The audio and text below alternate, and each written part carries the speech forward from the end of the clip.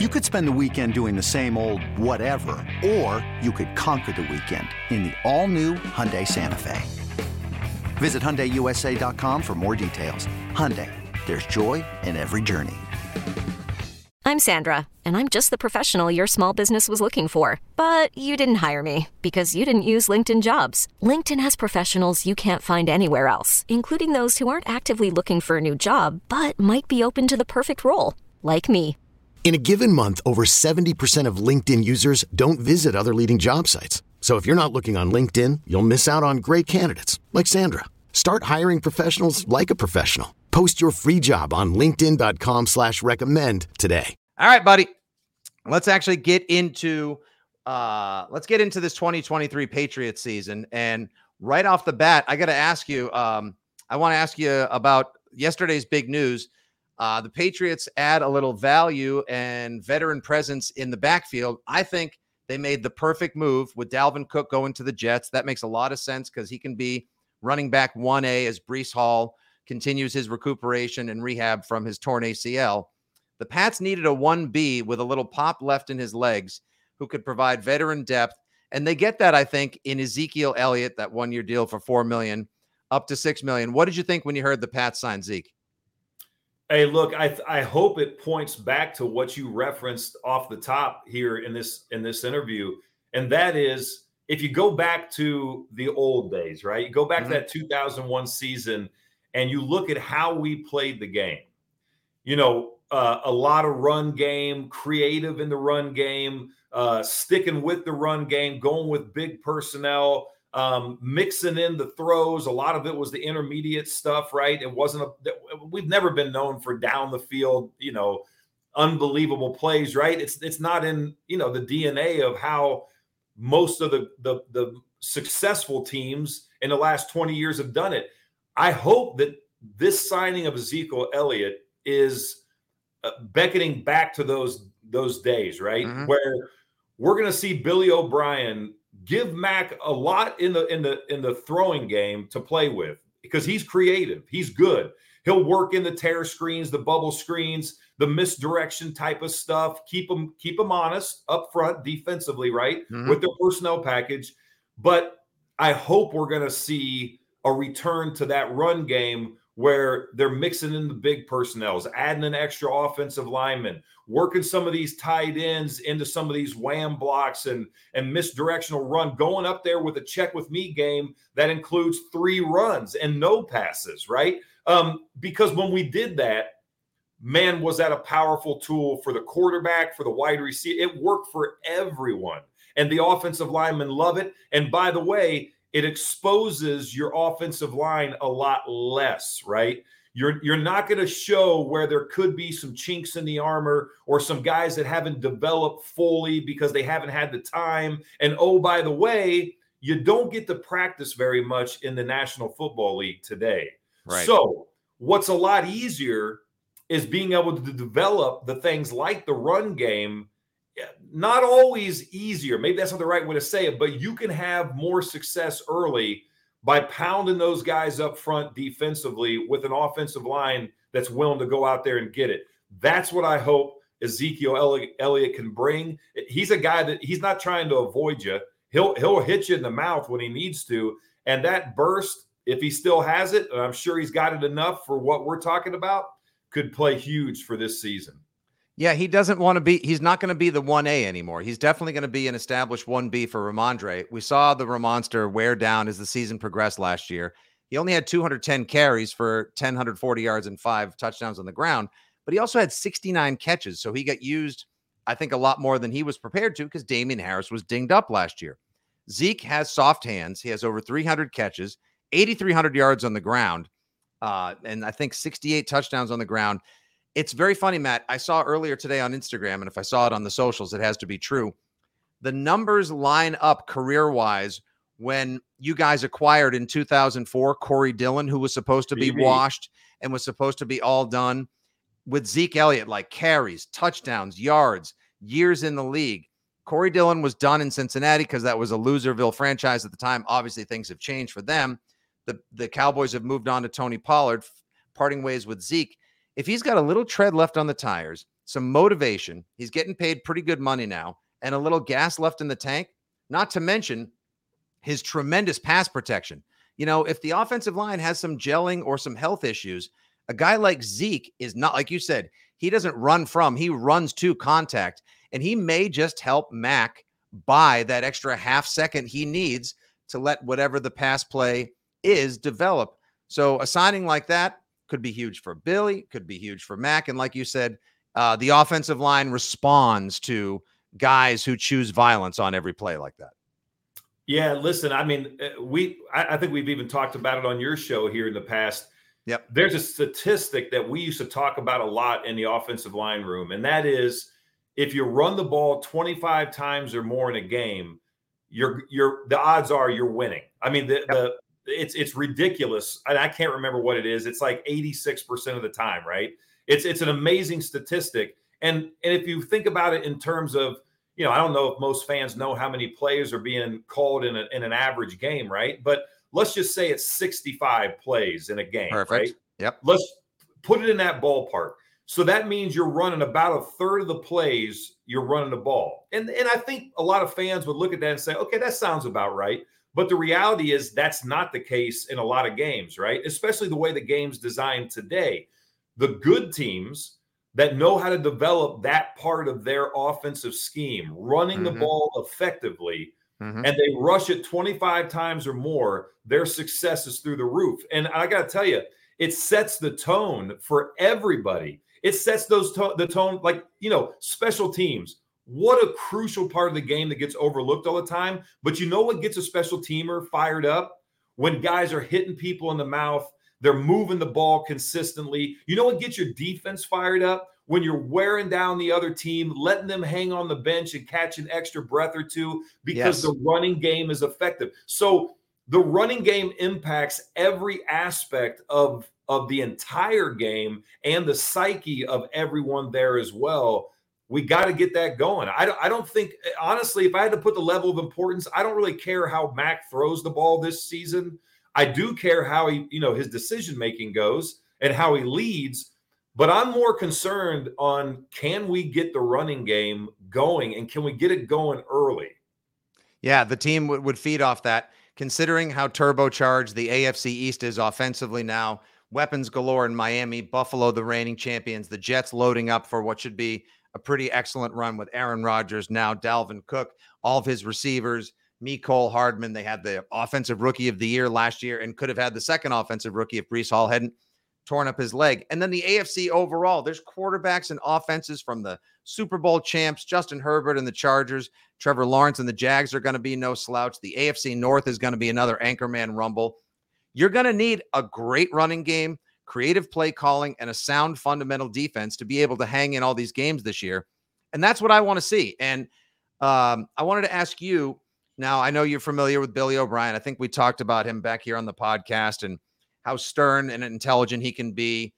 He's one of the best swearers that you ever came across in your time with the Patriots. You had 3 seasons with him from 2009 through 2011.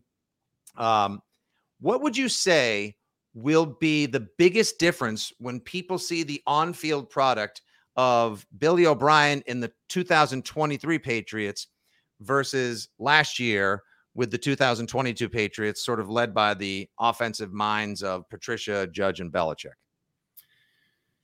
I mean, the biggest thing, it's going to be hard to say what's the biggest difference, although I think just for what the average fan will realize is that there's a lot more creativity in how the first couple series go, right? So if you look back on last season, I think one of the many frustrating aspects to watching the offensive performance is that, man, from almost the very get-go, every single game, you were like calling into question what was being called and why. Right. And I can just tell you as a former player, I watch a lot of games and I'm like, man, why are they doing that? And then the first thing that comes to mind is, well, I wasn't there all week. I don't understand what the emphasis was. And they're probably doing it a little bit different or drew it up a little different based on what the defense is doing, blah, blah, blah, blah, blah. But just from a casual fan perspective, I think you're going to see the method to the madness developing in those first couple series. The openers in every game, that is the chess match, right? The first 15 plays, right? Usually. Yeah. We're drafting up the first dozen to 15, and here's how we want to start the game. Here's what we want to show early. Here's where we'd like to exploit some of their things or see how they're going to line up given this formation. And then from there, it's an if-then statement, right? If this happens, then we do that. Last season, it was like, what the hell are we doing? And how are we going to build off of that? Because it was all bad. Like, I don't know what feedback that they got on the sideline that made them feel good about going into their second series. You know what I'm saying? I don't think you're going to see that with Billy O. I think you're going to see, and I'm not saying it's all going to be roses, right? I mean, I'm not saying every opening series is going to be, 88 and out the gate. But I think you're going to see where you can start to see that plan develop and start to see some of that success and exploit some of these things. But again, it comes down to those guys on the field, right? You can be the mastermind. You can be the Billy O'Brien that we all know. And I know he's damn good at what he does. And the guys are going to want to play for Billy O. I can promise you that. He's in it with them, right? Yep. But those guys still have to go out there and perform at a high level. And there's a lot of question marks in that regard as well. Yeah, I'd rather see the F-bombs coming from the offensive coordinator on the sideline who's frustrated because he wants to see things executed better, as opposed to the quarterback who's MF-bombing his play caller from the middle of the field. Hell, at one point last year, we probably needed to send Mac Jones to the Matt Light Foundation camp or to one of your summer camps to work on his leadership because he cares. We know he's passionate. We know he's super smart. We know he cares. But you got to find a way to hone and harness that energy. And I think that's going to be one of the big things we've talked about here on the radio and on this podcast and in breweries and fan caves around has been this will be a more prepared and competent and competitive team where you won't see frustration, plays not going off in the huddle, people off sides, receivers and tight ends running into each other with bunching and spacing issues. I think you're going to see a return to proper professional fundamentals on the field. And I'm excited for that alone as I am the competition in what's going to be a very difficult but compelling season for the Pats. As far as the offensive line goes, you have said even on our airwaves recently, you think this group could actually be pretty solid. Tell me a little bit why you just give me a little insight as to what you think can come from this group. And also you played with Adrian Clem and you've got some familiarity with him. What do you think he's going to bring as far as being the O-line coach to the team? Well, listen, I mean, as far as Clem goes, I mean, you're talking about a guy that was plagued with injuries, from the day that he got here in New England until he left.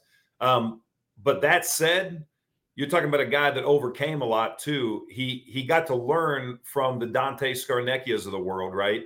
On what great coaching looks like. He has a serious love of the game, and he's gone to work, in his time. Since he left the NFL, he made it a point to get to the point where he's at now. And look, you don't come back to an organization like the New England Patriots and a Bill Belichick, coach team without being willing to sacrifice everything to be the best coach you can be, right? He knows what he's getting into. So I think that should tell you a lot about, what he's going to bring to the table. He's going to be disciplined. He's going to drive these guys each and every day in that offensive line room. He knows, he knows the system, and I'm sure that there's going to be some nuances, and I'm sure he's going to bring a few things too from the player perspective. Because what I can also tell you is that there are many times in every organization in the NFL where there's a coach that is asking you to do things that every player knows isn't quite possible. You know what I'm saying? It's not like they're asking you to, pull a unicorn out of your you-know-what, but there's times where, you're sitting there going, because the head coach wants it done a certain way. And then the other coaches feel like, well, we just got to do it because the head coach. I can tell you this much. Dante Scarnecchia, it didn't matter who it was. If they threw something out there that he knew wasn't going to be doable, he's going to let him know. And he's going to fight for every guy in that room. And that went a long way for all of us as players. I think you're going to get the same from Clem. So that's a bonus. That's a great thing for those guys in that room. Now the guys in that room, right? Yep. And here's what I would say. David Andrews is a true leader. Matter of fact, I've always said since I got to know him that he's a throwback to our era, right? Yeah. And he's a guy that would have fit in great with the Dan Copens and the Logan Mankins and the Nick Kazers and the Steve Neals. I mean, we had so many great guys that came through, guys that brought their work pail and just wanted to go out there and get better every day. That's what he brings. And look, guys follow the David Andrews in the locker room, right? So if he's healthy, and he is, and he stays out there, that's the number one feature on that offensive line. And oh, by the way, quarterbacks love having a center like David Andrews. So the comfort, gets spread around that entire offense. Quarterback happy, offense is going to be a little happier. Now, the rest of it, right, we're going to get some guys healthy. Obviously, we got the guard situation looking a little better now. Guys are going to start, probably taking a few more reps in some, these remaining preseason games. We're going to see a little bit more, hopefully, out of a guy like Trent.